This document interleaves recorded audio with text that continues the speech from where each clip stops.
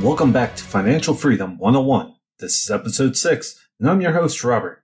Today we'll be discussing the one skill that every entrepreneur and business owner needs to have: flexibility. There is a saying in the military that the best laid plan will not survive first contact, and 99.9% of the time, this is true. The main reason for this is because the enemy has a say in what happens. While you can plan for the best case, worst case, or even the most likely case scenario, the problem is you are basing your plan on your perspective, what you think will happen.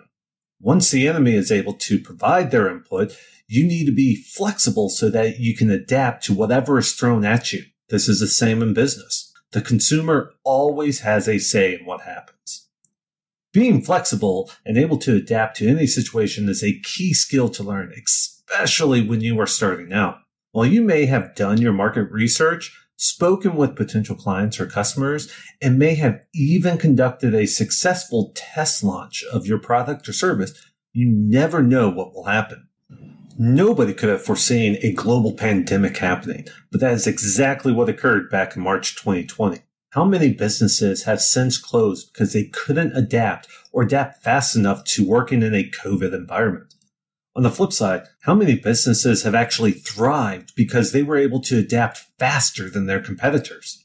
Businesses that were dependent upon in-person transactions had to figure out how to move their business online. Restaurants that did not normally offer delivery had to adapt or close. Even in-demand sectors like real estate rental agencies had to adapt.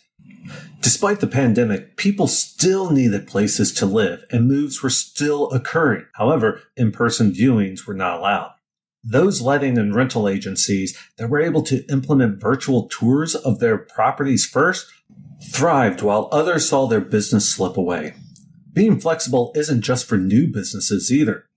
Well-established businesses can succumb to the changing environment if they are unwilling or unable to adapt. Companies like Kodak, BlackBerry, or Blockbuster Videos are now all distant memories, but were at one time thought of as being too big to fail. These multi-billion-dollar companies were, at one time, the undisputed champions of their industries, but are now defunct.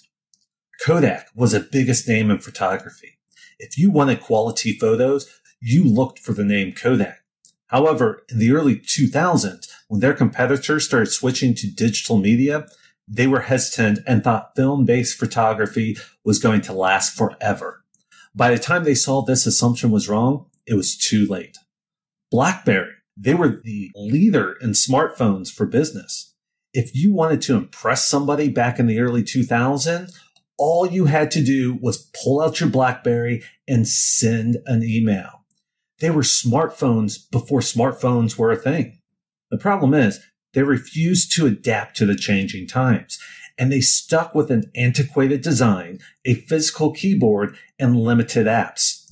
With much better products on the market, nobody wants to buy BlackBerry anymore. Blockbuster is another example.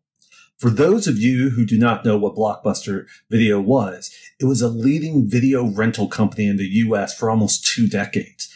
Back in the late 90s and early 2000s, a Friday night in the U.S. was not complete until you went to Blockbuster and rented the latest new released movie. Unfortunately, instead of embracing video on demand, DVD by mail, or even streaming video, they were steadfast in their idea that physical DVDs were the best option and the rest were just passing fads. In fact, Blockbuster had the opportunity to buy out Netflix in the early 2000s for the paltry sum of $50 million US, but refused as they never thought the Netflix business model would take off. The point that I'm trying to make is that the need to be flexible and open to change is a critical skill that you need to learn if you want to be successful in business. One of the unofficial mottos of the U.S. Marine Corps is improvise, adapt, and overcome. The Marines are the smallest branch of the U.S. military. We have the smallest budget, and in some cases, use hand-me-down equipment from the U.S. Army, but we are still expected to accomplish the mission no matter what. We have to think on our feet. We have to understand the situation, look at what gear and equipment we have, and we have to find ways to be successful regardless of what is thrown at us. We spoke to Simon last week about his social housing sourcing business and how it has grown by leaps and bounds over the past 2 years. But as we discussed, this wasn't his initial plan when he first started out. Initially, he wanted to source property for investors, but after almost a year of trying, he was unable to gain any real traction with it, despite all the effort he was putting into it. He spent a lot of time building his power teams throughout the UK, learning regulations, obtaining necessary certifications and licenses to become a legitimate sourcing agent. Instead of giving up and throwing all of that hard work away, he was flexible and changed his business model. He saw a need that was gapped, and because it wasn't too far off from what he was doing anyways, he was able to adjust, adapt, and evolve in order to meet the demands of his potential clients. Similarly, when we started out in our property investment journey, we had big dreams of buying a ton of properties, making lots of money, and becoming financially free. Unfortunately, we had one small problem. We spent all of our money on our property investment training courses and had nothing left to buy property with. Instead of letting this small problem force us to abandon our dreams, like so many others have, we decided to be flexible and adapt to the situation. Just because we could not buy a property for ourselves didn't mean we couldn't still invest and learn about the property buying and renovating process. Instead of letting our money sit in the bank and lose its value, we decided to tap into our power team and broker a deal that was mutually beneficial to all parties. Instead of buying a property ourselves, we became an angel investor and worked with our partners to develop an earn and learn program. In exchange for a small interest rate and being able to follow them throughout the buying and renovating process, our partner was able to use our money to help them purchase a property. We gained valuable knowledge that allowed us to avoid a number of the common pitfalls for novice property investors, while our partners got to purchase a cash flowing asset for themselves using other people's money, something we'll talk about more in future podcasts. It was truly a win-win scenario for everybody involved, and it was all because we were flexible and able to adapt to the situation. Now, before we move on, let me highlight a key statement that I just made that I am sure many of our listeners were shocked by. I mentioned that not having any money to invest in property was a small problem, and I meant it. It's all about perception. It's all about your mindset. Regardless of the problem or obstacle standing in your way, if you see it as an insurmountable task to achieve, or if you see the obstacle being as big as Mount Everest, you have already made up your mind that you are going to fail and that you have let the obstacle get the best of you. Being flexible requires you to see opportunities where others don't. It means looking at things differently and seeing those impossible tasks as mere stepping stones, an easily overcome obstacle to your goals.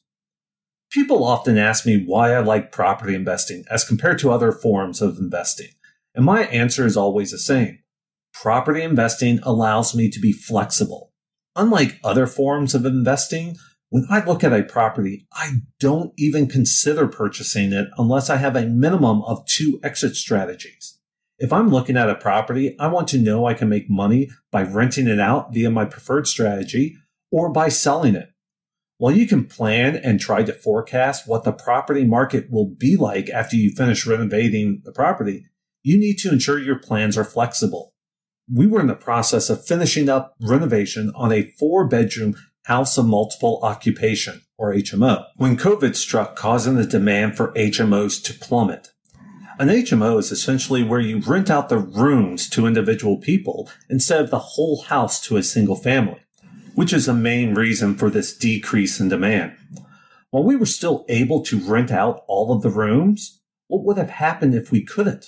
Luckily, our second exit strategy would have been to sell the property, giving us the flexibility needed to adapt to the situation.